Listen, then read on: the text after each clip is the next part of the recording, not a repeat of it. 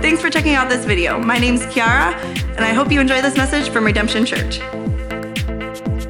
Hey, my name's Steven, and I'm glad you've decided to join us this morning. We're wrapping up our series called Summer Camp. We've been studying the stories of where Jesus meets people one-on-one. We started 13 weeks ago. It was early June, and here we are now, the last Sunday of August, wrapping it up. If you have a Bible, you can turn to Luke 19. We're going to be looking at the story of Zacchaeus. Zacchaeus was a wee little man, a wee little man was he. Some of you are new to church and you're like, what is happening right now? That's a song that many of us sang in Sunday school to hear the story that we're going to hear this morning.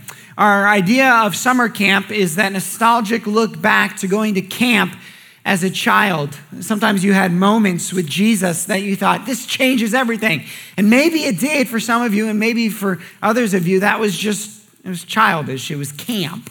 Right? It was just something you did if you were a good person or if you went to a certain church. You go to church camp, but you left Jesus at camp.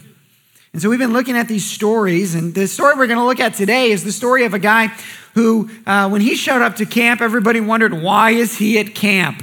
He doesn't love Jesus. He's not a good person. He's not going to sing the songs. He's going to cut in line. He's going to cheat at dodgeball. He's going to disrupt our cabin time. Why is he at camp?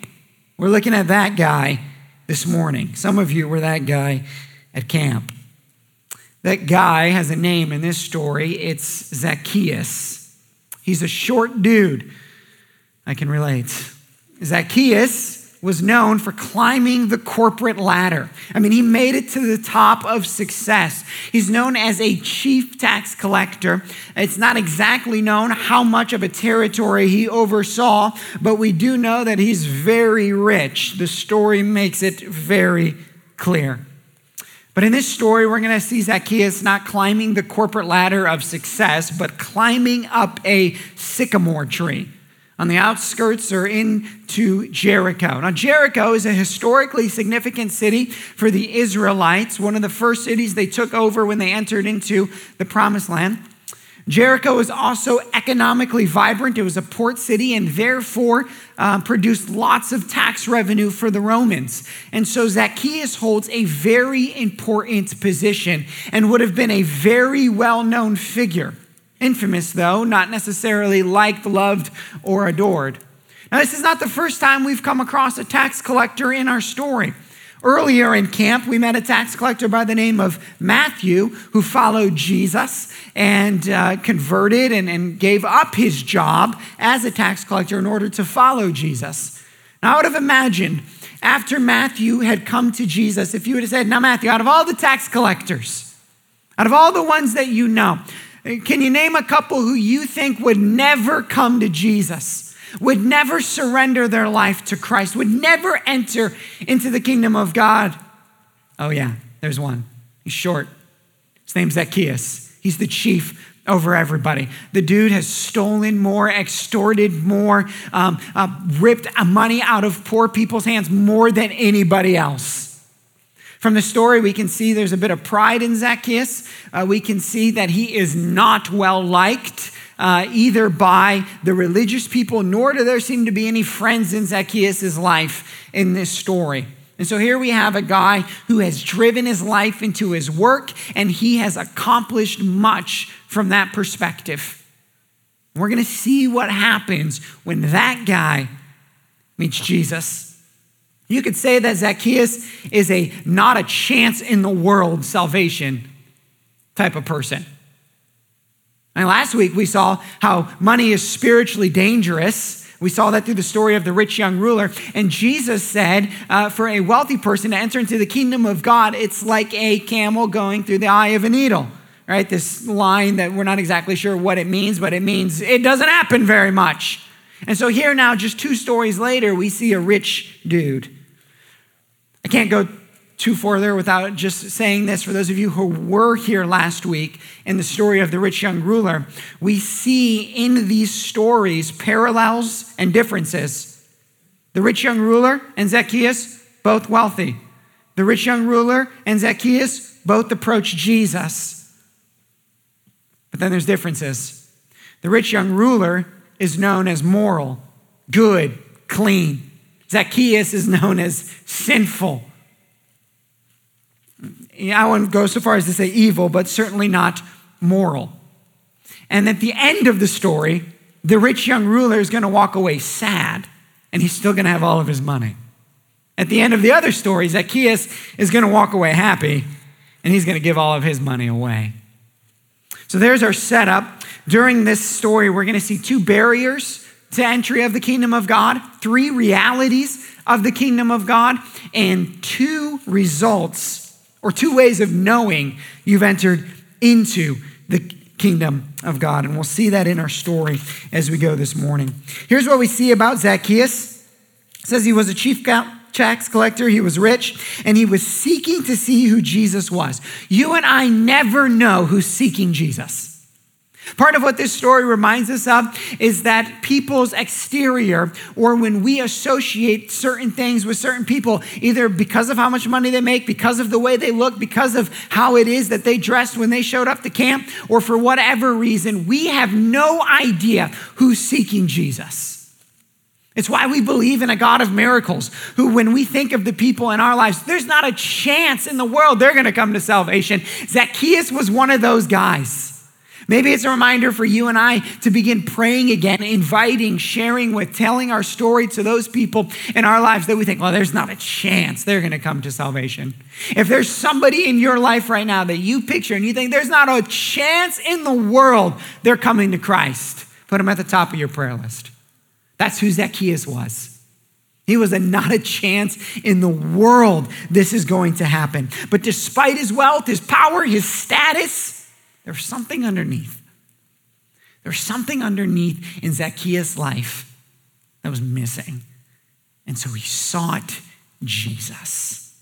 He sought Jesus. So as Zacchaeus is approaching Jesus, we see a few obstacles. Those show up. It says, as he was seeking to see who Jesus was, but on account of the crowd, he could not. The first barrier to the kingdom of God can be the crowds. The crowds. Now, this has been in so many of our stories this morning, this summer, that we almost have to look at this now as like a universal truth. And here's the universal truth, that religious people can impede seekers from finding Jesus.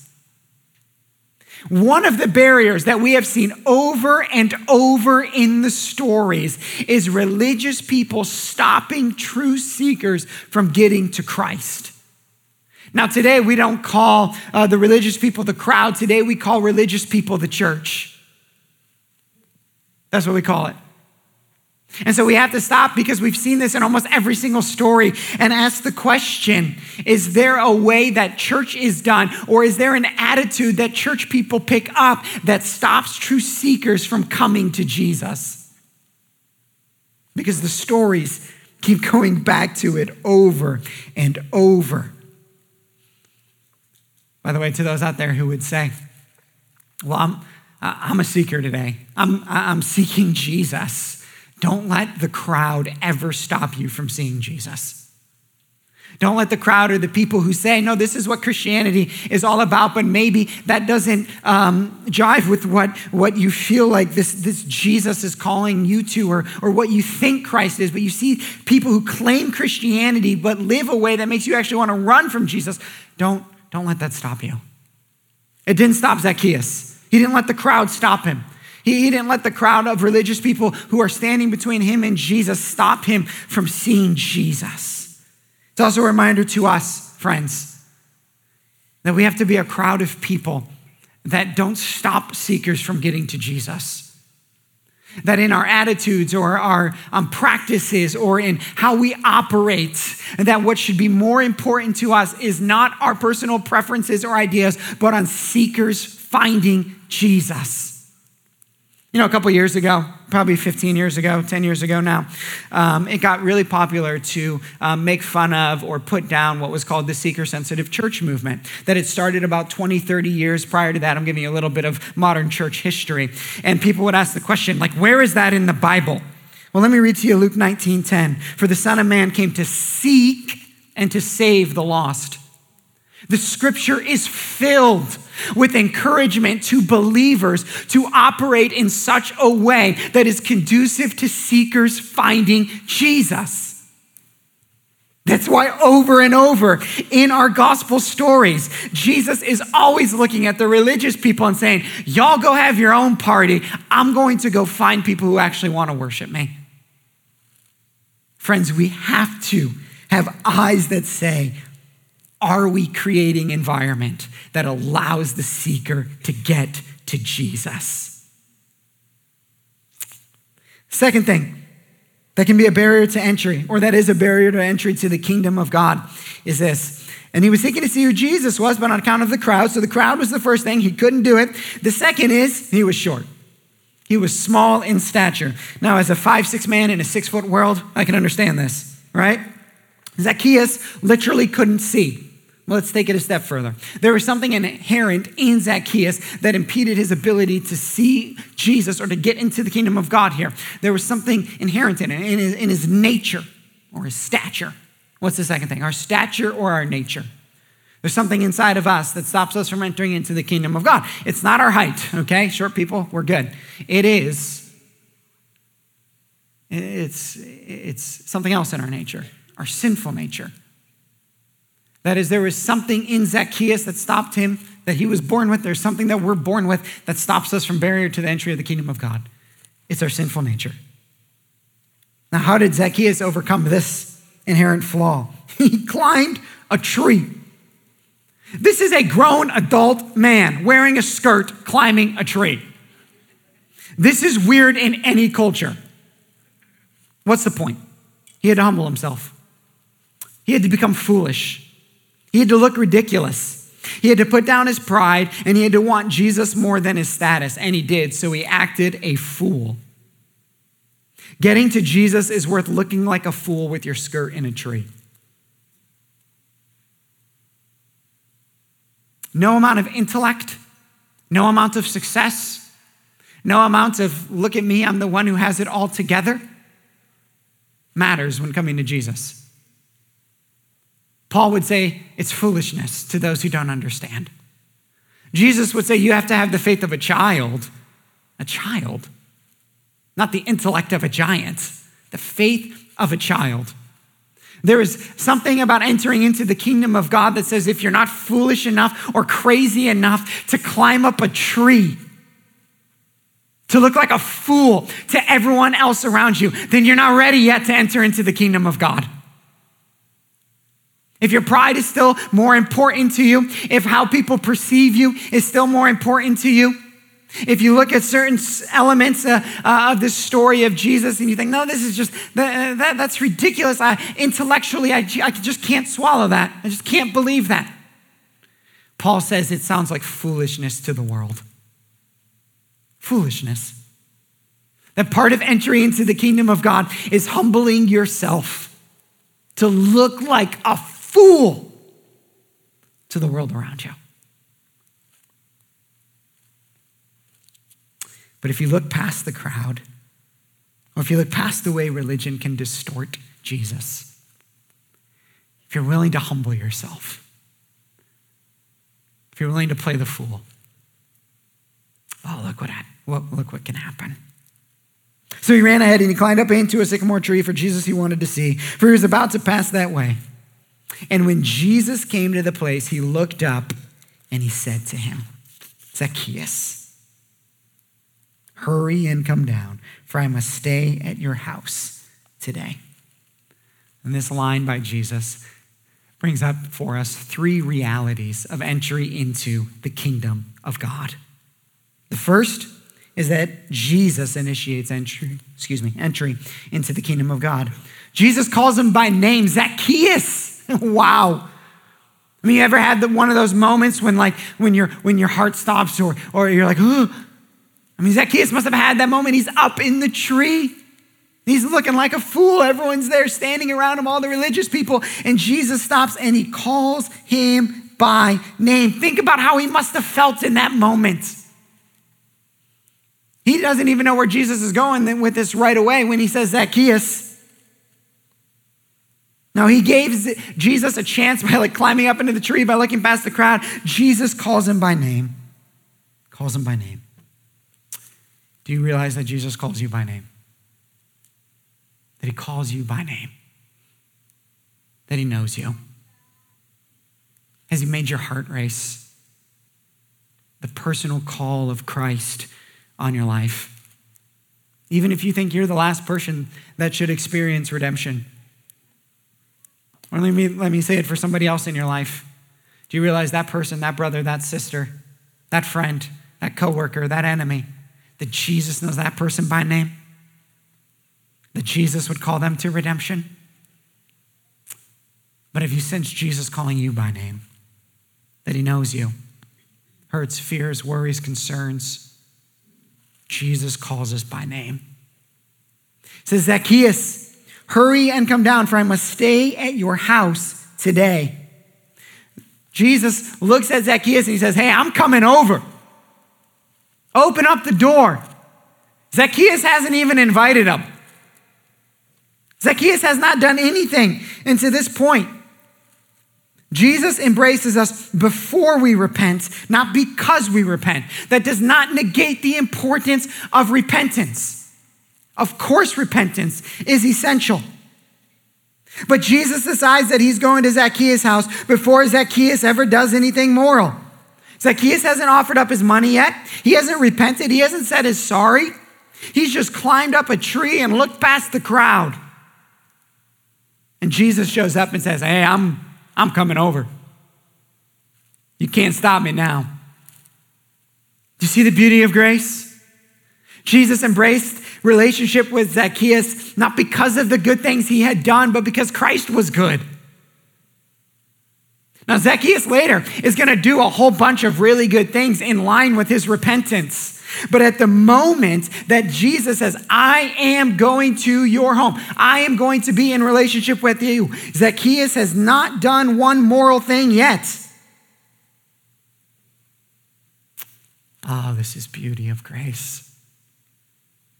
That Jesus would call us by name, that he would welcome himself in when we were yet enemies, when we were still sinners. The beauty of grace. Now notice, as we move through the story, Jesus is not going to tell Zacchaeus to do anything with his wealth. Jesus just shows him redemption and grace, and then freedom springs forth. You know what we just witnessed? We witnessed the camel going through the eye of a needle. I mean, 2 stories before, Jesus says it's almost impossible for a rich man to enter into the kingdom of God. And then one day later, 2 stories in your Bible, a rich man is entering the kingdom of God. Why? Because those not a chance salvations are possible in Christ. Because we ought to believe in them. We ought to pray for them. We ought to trust that the gospel is powerful enough to break into the heart of even the coldest, hardest sinner. And so it does, just 2 chapters later. And this is a miracle of salvation. And it also shows us our third reality of the kingdom of God. That salvation can happen anywhere and it affects everything. This wasn't in the synagogue. This wasn't in the temple. Later, it's going to end up in Zacchaeus' home, but it starts just on the side of the road. Salvation can occur at any moment and at any time. And look at the nature of this conversion. The nature of this conversion is it is sudden. I mean, Zacchaeus, it would appear a day before, is extorting people's money, and the next day, boom, salvation, everything changes. Some of you have felt this type of conversion. You sensed Jesus calling you, you bowed your knee, and you were never the same. You stopped sin, you started pursuing Jesus, you left old things behind, and you've got one of those stories, and it's powerful. And not every salvation is like this. Not every conversion is like this. Other conversions, they're slow. They're slow. It's It's like God's been chipping away at you for years, decades maybe, chipping away, chipping away, chipping away.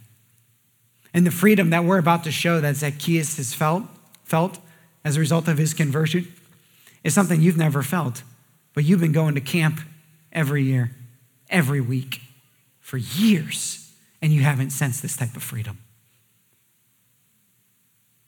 So maybe conversion wasn't sudden for you, but it doesn't mean it can't happen suddenly again in a moment. You ever heard the expression, they're a 20-year overnight success?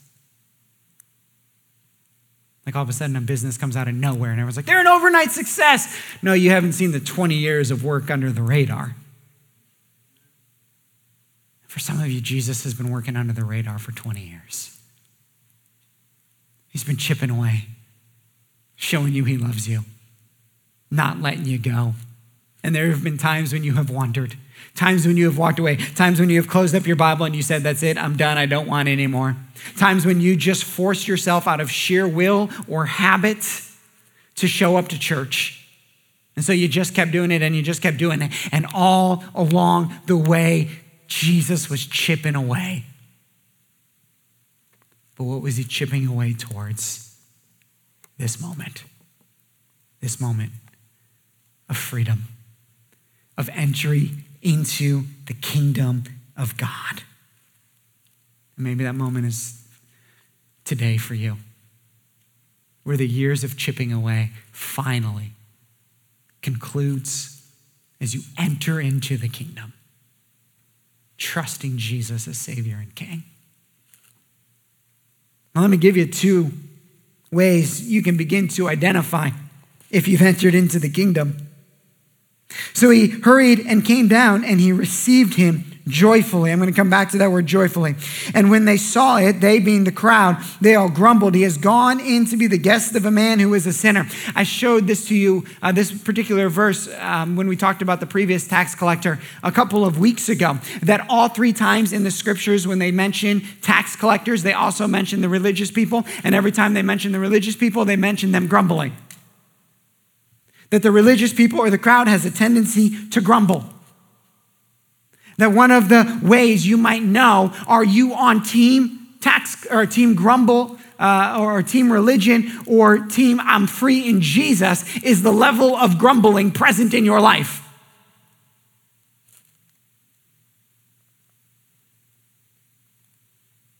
And I guess it's probably not bad to have grumblers around because they need to experience actual redemption in Jesus. But we better not let the grumbler set the tone. Let me tell you who should set the tone. Zacchaeus says he ran away joyfully. Joyfully. I'll add to that word freedom. There's now a hurried little step in this short dude. He's overcome by a contagious joy, a new energy. See, there's a difference between gospel transformation and religious obligation. The rich young ruler couldn't get past his religious obligation, and so he walked away from Jesus sad. Zacchaeus has experienced gospel transformation, which produces freedom. This is the beauty of a gospel flip. What once ruled him, he now rules over. What was once his source of joy, collecting money, now his source of joy is releasing money. Have you found this joy? Do you know the joy of freedom in Christ? Where your seeking finally comes to an end because Christ sought you out and won you when he called you by name. There's parables all over the Bible, all over the Gospels that talk about what this is like. In one place, it's compared to a lost sheep going out and the shepherd finding the sheep. Another way, it's shown about a woman who loses her, basically her inheritance or her ability to function financially, and then she finds it all. These are just metaphors.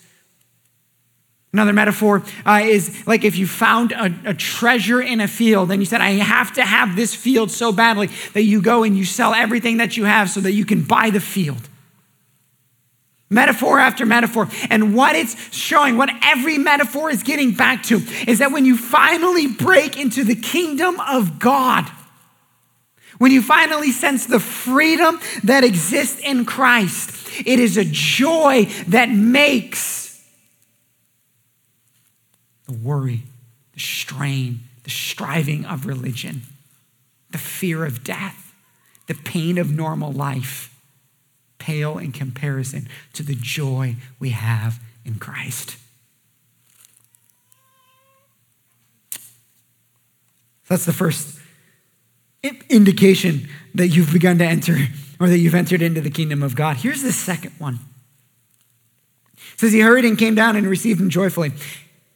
And when they saw it, they all grumbled. He has gone in to be the guest of a man who is a sinner. And Zacchaeus stood and said to the Lord, behold, Lord, the half of my goods I give to the poor, and if I have defrauded anyone of anything, I restore it fourfold.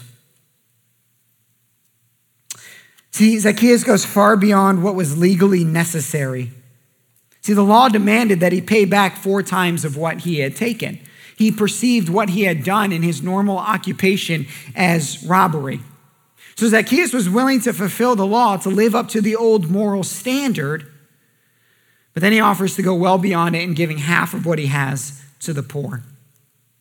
Zacchaeus shows us what happens when grace moves us from legal obligation to joy-filled freedom. He says, I'll go well beyond the law. Well beyond the law.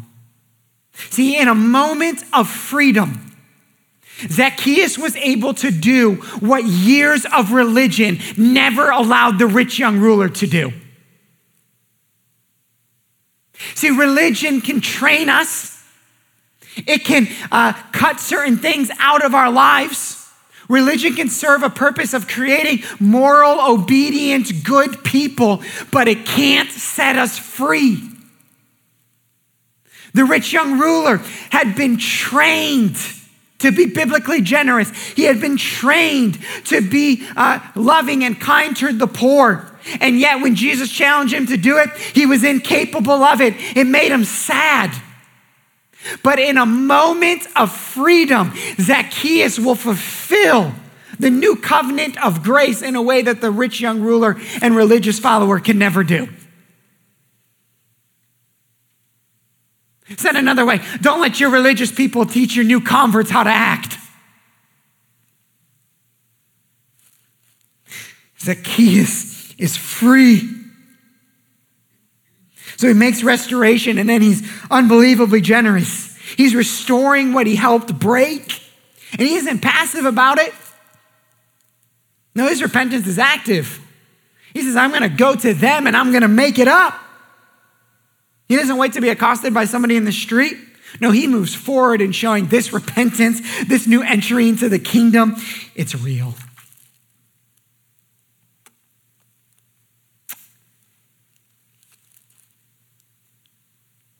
At camp, nobody would have looked at the rich young ruler and Zacchaeus and said, I bet at the end of camp, the rich young ruler walks away from camp, walks away from Jesus sad. And no one would have said, I bet Zacchaeus walks away as the one people will point to as a true follower of Jesus. No one would have thought that. But grace knew something different. And so Zacchaeus begins to run around restoring what he had broken. And every bit of restoration he made was an example of God's grace. It was a sign of his newfound humility, and it was a picture of gospel regeneration. Imagine Zacchaeus with his money in tow, walking down the streets that he had walked for years. And he gets to the door and he begins to knock on the door. And inside the door is a family wondering, how are we going to pay our bills? And they look through the window and they see the tax collector, Zacchaeus, there. The fear they must have felt. Oh no, I thought we already paid our taxes. We can't owe anything else. And Zacchaeus knocks on the door as the family is struggling, wondering, what are we going to do next? They open it reluctantly to see the short little man in front of them. And he goes to them, I stole from you. And I'm so sorry. Here it is. The joy they must have felt in that moment. But then he goes, not just that. Here's 4 times what I took back from you. And the tears begin to fill the family's eyes. And Zacchaeus just begins walking down the street, passing out grace. And every person who was once afraid to run into Zacchaeus is now overcome with joy as he is a distiller of grace.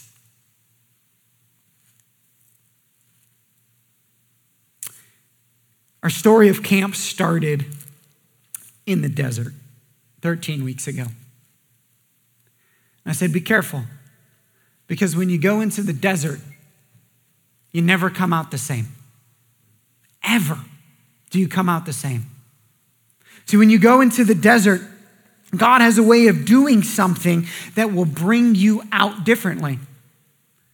And some of you, this summer has been that for different circumstances. When we started this series 13 weeks ago, you could have never predicted what was going to occur in your life. You couldn't have imagined it, even just 13 weeks later. And throughout this summer, we've seen the religious grumble, we've seen sinners saved. We've seen the sick healed and the dead resurrected. We've seen the in crowd moved out and the out crowd moved in. Every story has been a flip of what we would have typically expected. And every encounter with Jesus left people either changed, redeemed, or saddened. Not one of our stories had a middle ground. Nobody met Jesus and said, I'll think about it. No, when they met Jesus, something either radically changed and they followed him, or the rich young ruler walked away sad.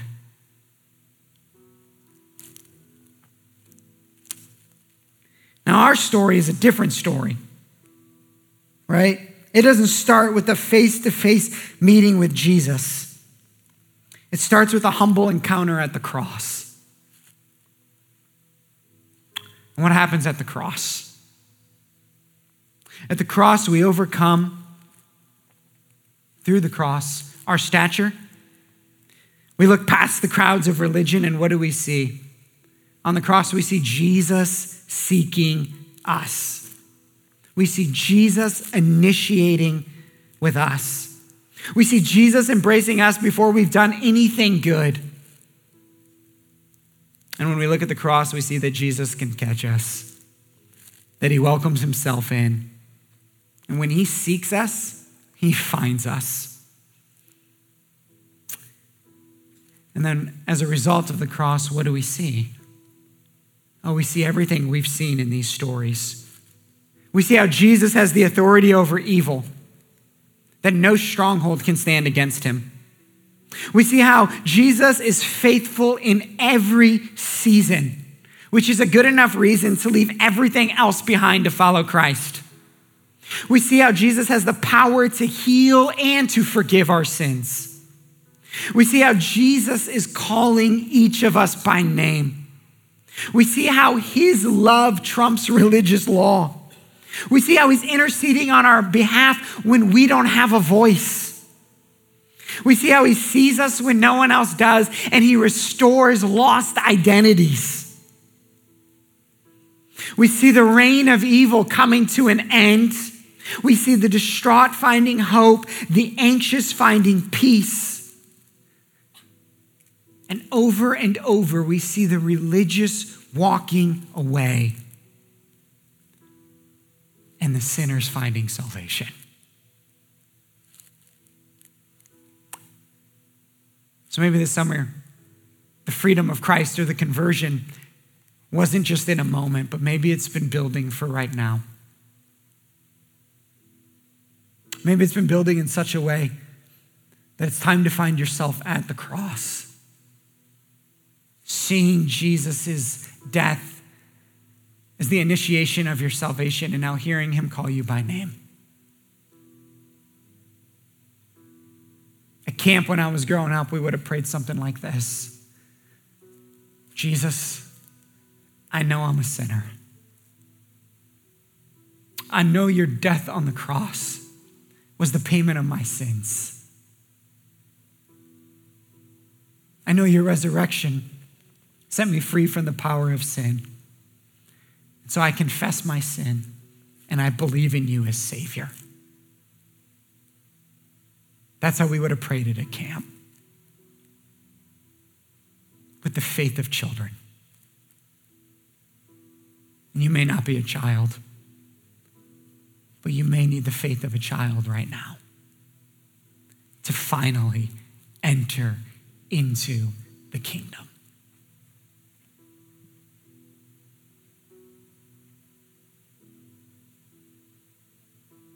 For the rest of us,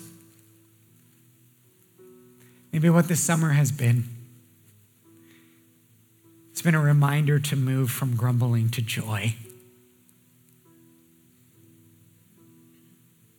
To help you become the Christian and to help us become the crowd where seekers can find Jesus. So maybe there's something you got to work out a little bit between you and Jesus. And you should do that now as we pray. Then we're going to sing, and we're going to celebrate, and then we're going to come back tonight, and we're going to do it again. Because you don't stay at camp. You leave camp. And the best marketing for next year's camp isn't a flyer. It's kids changed by Jesus. So the best thing we can do, friends, I'm going to put my camp shirt away finally after 13 weeks. And it's time as a church, we do what Jesus did. We go and seek the lost that they might come to him. Thanks for watching this video. If you want to learn more about our church, go ahead and click the link in the description or head on over to experienceredemption.com. Have a great week, guys.